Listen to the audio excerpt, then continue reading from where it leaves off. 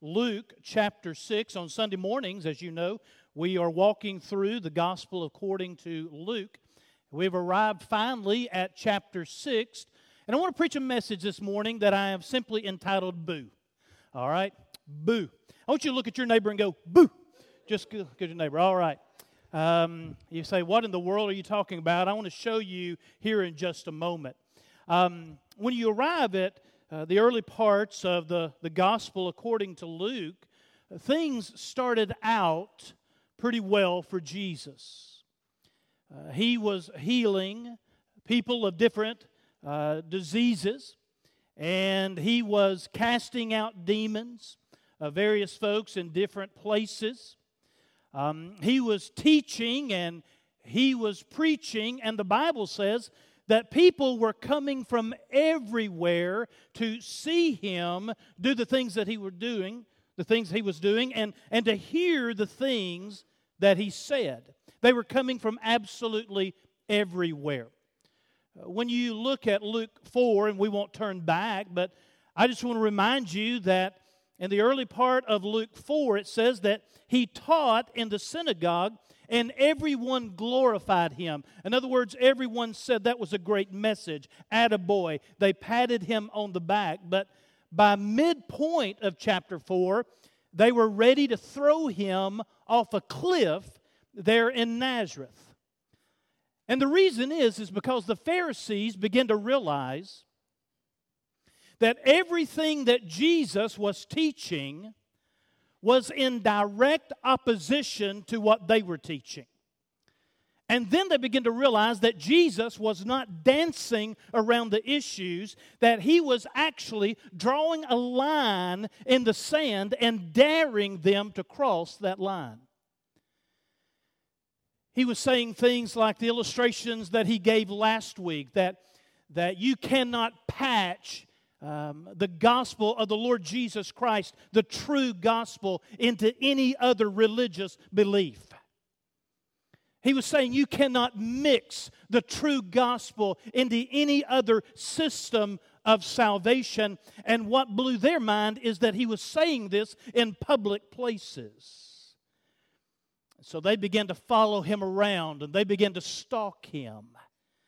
And in our text this morning, we're going to see two different times that this happened in the moment of Jesus' life.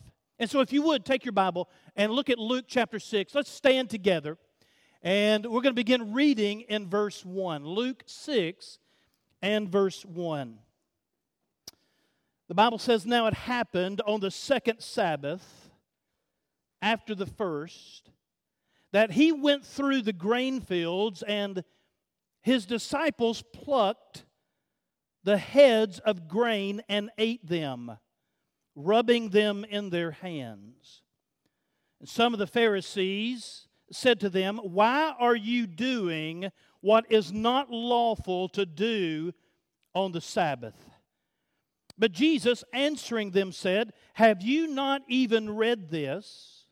What David did when he was hungry, he and those who were with him, how he went into the house of God and took and ate the showbread, and also gave some to those with him, which is not lawful for any but the priest to eat.'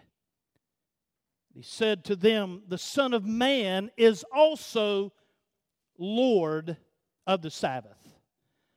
Now it happened on another Sabbath also that he entered the synagogue and taught. And a man whose right hand was withered was there, and so the scribes and Pharisees watched him closely, whether he would heal on the Sabbath, that they might find an accusation against him. But he knew their thoughts and said to the man who had the withered hand, 'Arise and stand here.' And he arose and stood. And then Jesus said to them, 'I will ask you one thing. Is it lawful on the Sabbath to do good or to do evil, to save life or to destroy?'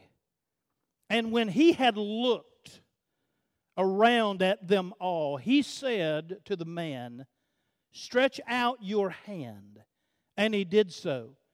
And his hand was restored as whole as the other.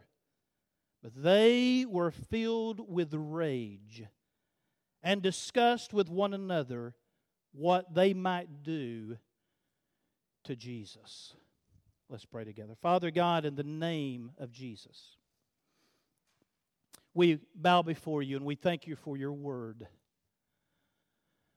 Father, this morning I just pray that you would help me with any distraction. I pray that you would clear my mind of anything that does not need to be there except for what you would have me to say.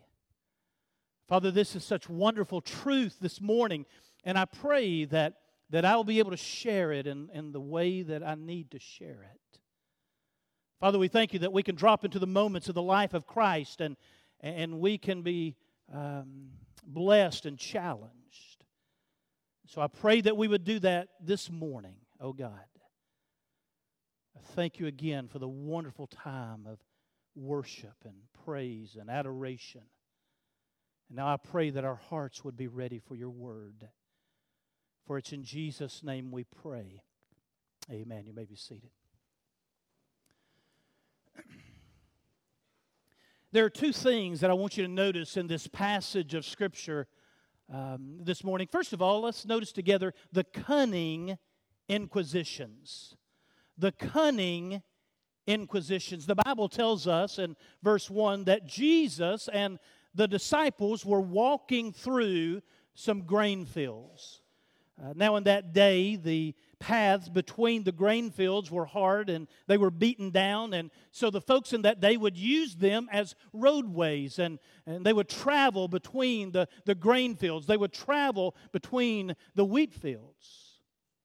And so it had to be early summer, maybe late spring, and as they are traveling through, the disciples did something, and Jesus did something that was allowed in that day.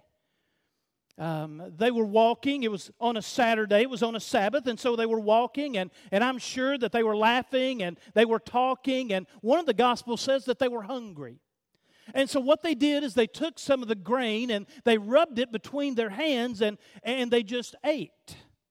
Well, as I said, that was allowed. God allowed that. The Bible says in Deuteronomy chapter 23 and verse 25 says this: when you come into your neighbor's standing grain, you may pluck the heads with your hand, but you shall not use a sickle on your neighbor's standing grain. You see, so they were doing what the Bible says that they could do, what the Word of God said they could do. They could walk through and they could get a snack, but they couldn't take the farm. They couldn't take a sickle and just take their neighbor's farm. And so they were doing what was allowed, as I've said several times.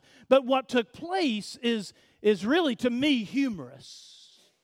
And you'll see why in just a moment. The Bible says in our text, in verse 2, and some of the Pharisees said to them. Now this is the way I picture it. They jump out from behind a stalk of wheat and they go, boo. That's what I picture.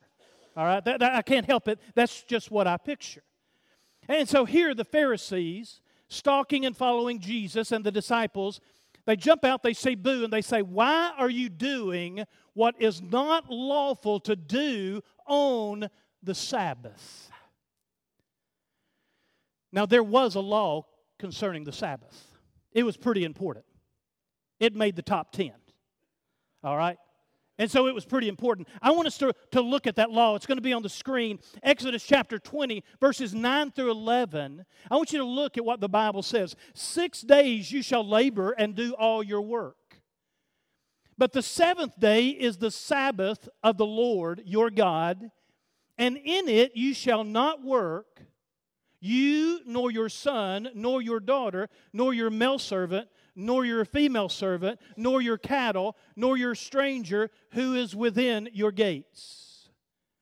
For in 6 days the Lord made the heavens and the earth, the sea, and all that is in them, and rested the seventh day. Therefore the Lord blessed the Sabbath day and hallowed it. Now here was the commandment. It was simple and it was succinct, and it was this: don't work on the Sabbath. Cease work. That was it. Relax. Be with your family. Be with your God. Go fishing. Don't work. That was it. But what the Pharisees had done is they had taken that commandment, and listen carefully, they had written 24 chapters in the Talmud talking about what you could do and what you could not do on the Sabbath. One writer put it like this: they had strangled the Sabbath. The Pharisees had made the Sabbath the most miserable day of the week, the most painful day of the week, with all of these restrictions. They said on the Sabbath that, listen, you could not take a bath. Because if you took a bath, the water may overflow on the floor, and that would be considered mopping, and mopping was work, and so you don't even need to take a bath. They said you couldn't light a fire. They said that you could not cook anything. You had to prepare it before the Sabbath. They said this. They said if you were a doctor, listen very carefully to what I'm about to say. They said if you were a doctor or anyone that helped people in the medical field, you could not on the Sabbath help them get better. Now, they did say something parenthetically. They said you could stop someone from dying. Wasn't that kind of them? And then they also said, ladies, you'll be blessed with this one. They said, if a lady is going to have a baby, you could help them with that. Like they could stop the baby from being born anyway, right? How nice of them. But they were serious. If someone was sick, you could not help them get better if they could make it until after the Sabbath. They said you could not carry anything more than the weight of a dried fig. They said if you moved a chair, that was sin because moving a chair would make a rut, and a rut is too much like plowing, and plowing is work, and work is sin. So you can't move a chair. Now, ladies, this one will bother you, and it really bothered me, to be honest with you. On the Sabbath, you could not even look in a mirror. Because if you looked in a mirror and you saw a gray hair or a white hair, and you plucked it, plucking a gray or white hair was work, and that was sin. So you couldn't do that. One of the things that they had written is that you could not walk more than 3,000 feet from your house. Which begs the question, what are they doing in a wheat field? Amen? That begs that question. But they had figured it out that if you walked 3,000 feet and then planted some food, that would become your residence, and you could walk another 3,000 feet.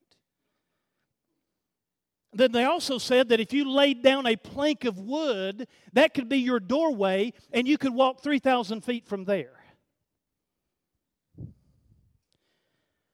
They said that you could pour cold water on warm water, but you could not pour warm water on cold water. You say, why did they say that? I have no idea. Here's another good one. They said you could throw something up with your hand, but you had to catch it with the same hand. If you caught it with the other hand, that was too much work. So you had to make sure that you caught it with that hand. And then they said if you reached for something, you couldn't really pull it down. And they wrote pages and pages and pages of what that meant. And a couple of rabbis finally said, we really don't know what that means. But what happened is they were following people around. By the way, that's just a handful of restrictions, and I'm already miserable. Amen? I'm slap worn out this morning just thinking about that. They had made it miserable, and they were following people around, and they were going, boo, and they were trying to catch them in all of these things and saying, we do this, and you don't do that, and therefore you don't understand what we understand. It's still like that today. I told you years ago, the first time I was in Israel, which has been many years ago now, Some of you will remember this illustration, but I got on an elevator. And I was going to either go up or down. I can't remember now. I think I was going up. And so the elevator door just stood there, and there was a couple of Hebrew fellows behind me, and so I was punching a button.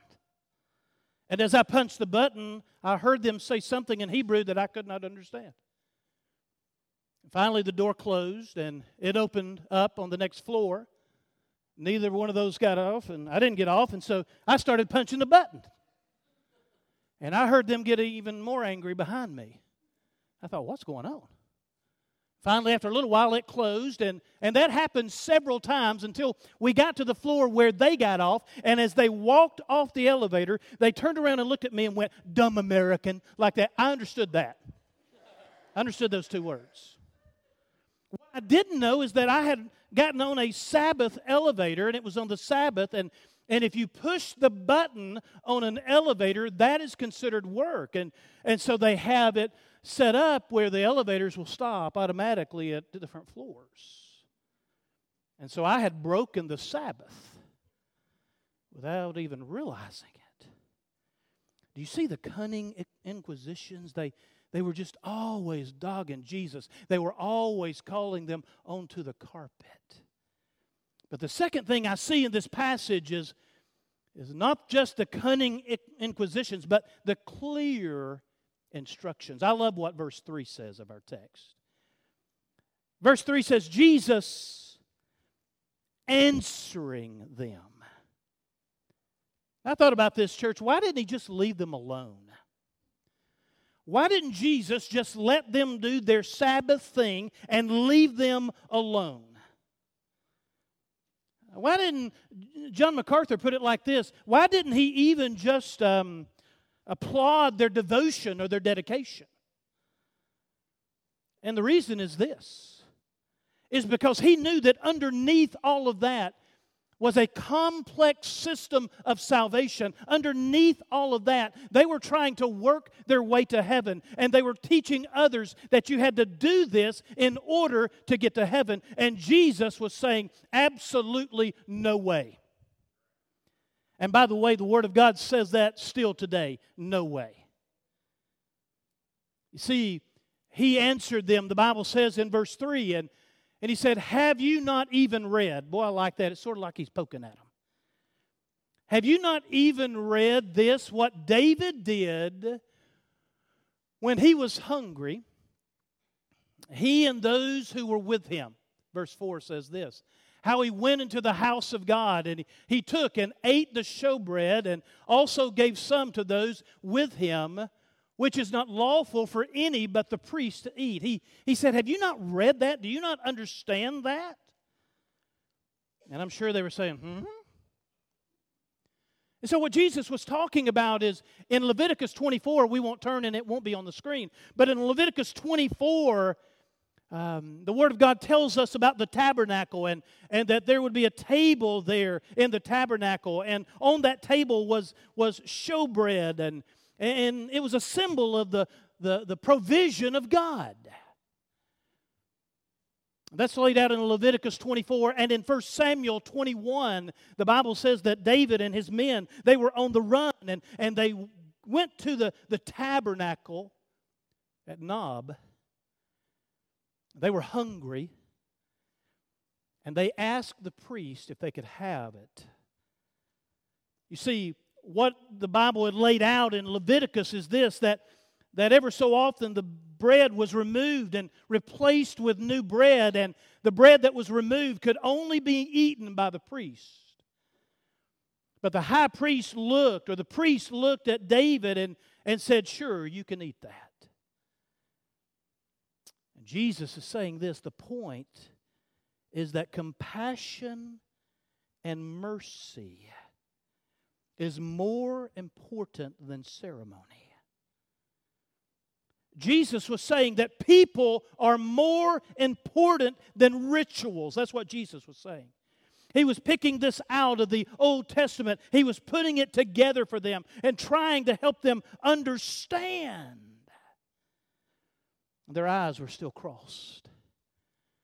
But then he says something in verse 5 that blew their hair back.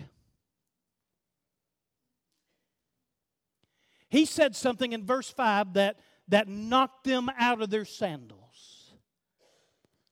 In verse 5, he said to them, the Son of Man, by the way, that's me, is also Lord of the Sabbath. Can you imagine the look on their faces? Jesus looked at them and said, I'm the Lord of the Sabbath. Hey, listen, I'm in charge of the Sabbath. You're not in charge of the Sabbath. I interpret the law. You don't interpret the law. I tell you what God means. You don't tell me what God means. You see, Jesus could do anything He wanted to do on the Sabbath, and what He wanted to do on the Sabbath was tell them that what they were doing on the Sabbath was not what you needed to do on the Sabbath. Almost ran out of air. That's exactly what it was. What you're doing on the Sabbath is not right. But what I love is this. And church, listen very carefully. He never apologized. He never looked at the Pharisees and said, hey boys, let's just meet halfway. I mean, my way's okay, your way's okay. Let's get a coexist bumper sticker and put it on the back of our camels. All dogs go to heaven. Everything's okay. He never did that. It was so clear. He said, I am Lord of the Sabbath, not you. You see, we talked a little bit last week about the exclusivity of Jesus. The law of non-contradiction is so important when you think about that. And that is this. If you look at my shirt, what color is my shirt? It's blue. It's blue. And if you say, no, I think it's red, then there's only one right way. Isn't that right? It's either blue or it's red. And what Jesus is saying is that blue, they were saying it's red. In today's culture, they're saying, well, it could be red, it could be blue, it could be pink, it could be rainbow, it could be this, it could be that. You know, the law of non-contradiction means it's either one thing or it's the other thing. And Jesus was saying, it's me and me only. And they didn't like that at all. I think He cleared His throat when He said it. He did not stutter or stammer. He just flat said it. Sunday, Monday, and Tuesday, I was in Franklin, Tennessee at a Tennessee Baptist Mission Board meeting. And I heard the lady out in the hallway going from room to room, cleaning rooms. And so I walked out there, and I looked at her, and I said, I need some coffee, some soap, and garbage bags, too. And she looked at me and said, And I said, I need coffee, I need soap, and 2 garbage bags. And so she took her iPhone, and I thought, what in the world is she doing? And she took her iPhone, and she turned on and went to the Google Translation app. And she put it right at my face. And so I said it again into the phone. I said, I need coffee, soap, and 2 garbage bags. And evidently, Google Translation app does not translate hillbilly, because she looked at me. She looked at me and she said, carefree soup? I said, no, coffee and soap. And she said, carefree soup? No. And so I did this. I went, like that. And she went right to the card and she got it for me. I couldn't understand her. She couldn't understand me. Evidently, I wasn't being clear enough. But Jesus was being clear enough. He said, I am Lord of the Sabbath. So they continued their cunning inquisitions. There's another Sabbath. When you look at verse 6, it happened on another Sabbath also that he entered the synagogue and he taught, and a man was there whose right hand was withered. By the way, Dr. Luke is the only gospel that tells us that it was his right hand. So verse 7, so the scribes and the Pharisees watched him closely. Now don't miss this. They watched him closely. One of the other Gospels said that they actually asked him if he was going to heal this man. This Gospel says that they watched him closely. You say, which is right? Both of them. They were watching him closely and they asked him, are you going to heal this man? I love those words. They watched him closely. They were on the edge of their seat. And this had to be what they were thinking. Are you going to help this man? You telling me you're going to heal somebody? You're going to heal somebody. Come on, heal somebody, Jesus. Heal somebody, Jesus. Work a miracle so we can call you a phony. See how crazy that thinking is? How ironic, how goofy? Heal somebody, Jesus. The Bible says in verse 7 that they watched him and they watched him closely whether he would heal on the Sabbath, that they might find an accusation against him. Verse 8 says this.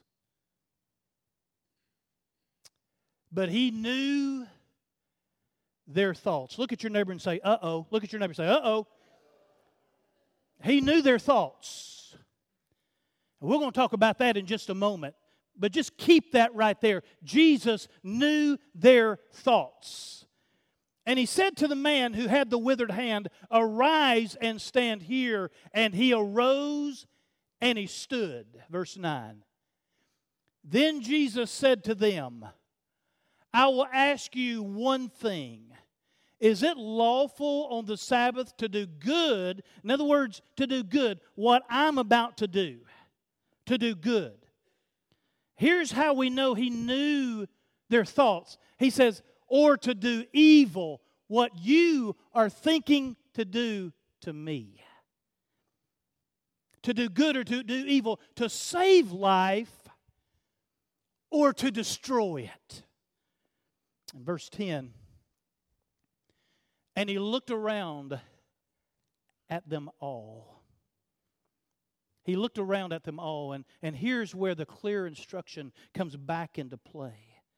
The Bible says in Mark chapter 3 and verse 5, it says this. It does, Mark 3 and verse 5. It says that he looked at them with anger, and then when you look at this passage and you put this, there it is. And so when he looked around at them with anger, being grieved by the hardness of their hearts, he said to the man, stretch out your hand. And he stretched it out, and his hand was restored as whole as the other. And so in our text, the Bible says that he looked at them, he gave them time, and he said, stretch out your hand. And he did so, and his hand was restored, our scripture says, as the other. But they were filled with rage. Isn't that amazing? Jesus just worked a miracle.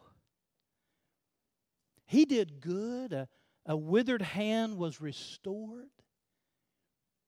You would think that they would be excited for that man, that they would be thrilled, but the Bible says that they were filled with rage. In the Greek, it means they flipped their lids. It means they lost their minds. They were so full of anger. And then it says that they discussed with one another. And another gospel says, even with the Herodians, what they're going to do to Jesus. Another gospel says, how are they going to destroy Jesus? So when you look at this, they were jumping out from behind everything, every bush, every stalk, and they were going boo and trying to trap Jesus and the disciples. And then when they began to understand what Jesus was saying, they said boo. They didn't like it at all. They didn't like it at all. Friend, neither will this world. neither will this world. When you're sitting at Starbucks drinking your latte or your iced coffee, somebody is seated at a table next to you and they're talking about how crazy Christians are because they think that the only way to get to heaven, those nuts, they think the only way to get to heaven is Jesus. And they begin to make you feel a little silly on the inside. How can that be? The reason it can be is because there's only one way.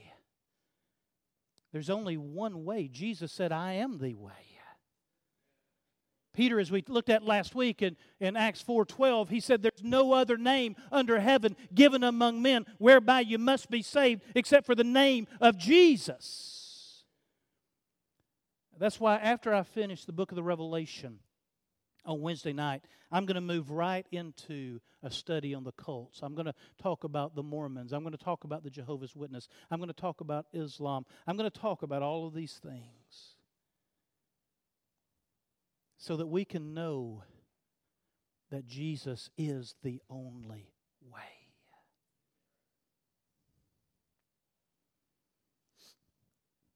I tell you, my heart has been blessed as I've been studying through the book of Luke. It's been so blessed. It's been so challenged. Friday night, I was in our den on our couch, and I got a Facebook message that I couldn't believe. I got a Facebook message that the family was trying to reach me, and that my coach, Coach Kasaya, had died. He had just texted me the day before. He was in Montana. And he had just texted me the day before, and we had texted back and forth. He was right here 2 months ago. Right here 2 months ago, 8 weeks ago, right here. He had about 7 of you standing across the front for the entire service. And he was up here absolutely full of life. Pastors and I went out for Mexican with him and full of life. And we all follow him on Facebook, and he follows us. And he was keeping up with our men's breakfasts. And I got that message that he had died, that he died. And it said Jeff Kasaya, and I actually Facebook back, and I said, are you talking about Coach Kasaya? And then I started getting phone call after phone call. I tell you, my heart was broken, devastated. I couldn't believe it. Still today can't hardly believe it. So young. I tell you what, but when I finally got up off that couch and I went into my study,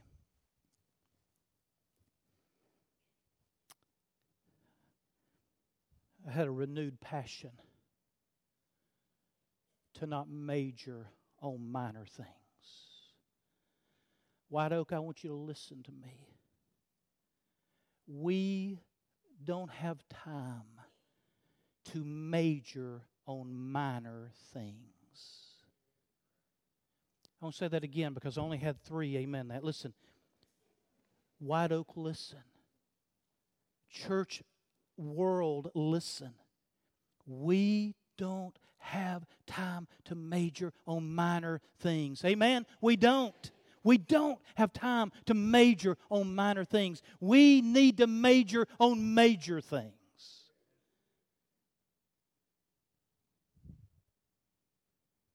The major thing is getting the name of Jesus to this community and to this world in any way we can do it. Your idea, my idea, it doesn't matter. Just any way we can do it. And as I moved to the study and as I began to think and reflect on the life of my coach, who at one time threw a clipboard at my head because I smarted off at him, and I was thinking about his life and how God has used him, and he shared the stage with Tony Evans and others, and how that he was here and loved Jesus, and now he is walking on a street of gold. I said, God, the years I have left, because life, James says life is but a vapor. Hebrews said, listen, we're appointed unto man once to die. So I challenge you as I challenge myself to walk. Don't back down. Jesus didn't. He wasn't rude, but he drew a line. And he said, that's not right. And so I'm telling you, you're going to hear it from the pulpit. You're going to hear it in the hallway, not in a rude way, but just to say, Jesus is the only way. Tell your neighbors, tell your friends, tell those you work with in a loving way, Jesus is the only way. That's why there was such a conflict. But that's why Jesus was so clear. Our heads are bowed and our eyes are closed. Our heads are bowed and our eyes are closed.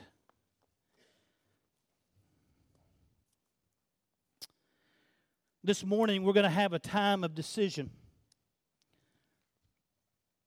As our praise team makes their way this way, and as our heads are bowed and our eyes are closed, and we're thinking about this sermon, we're thinking about this passage. If you, this morning, you've been caught up in this culture, if you can take any path you want to take to get to heaven, I'm telling you, the gospel of the Lord Jesus Christ says that's not correct. And I know to say that makes folks uncomfortable, but it's just biblically accurate.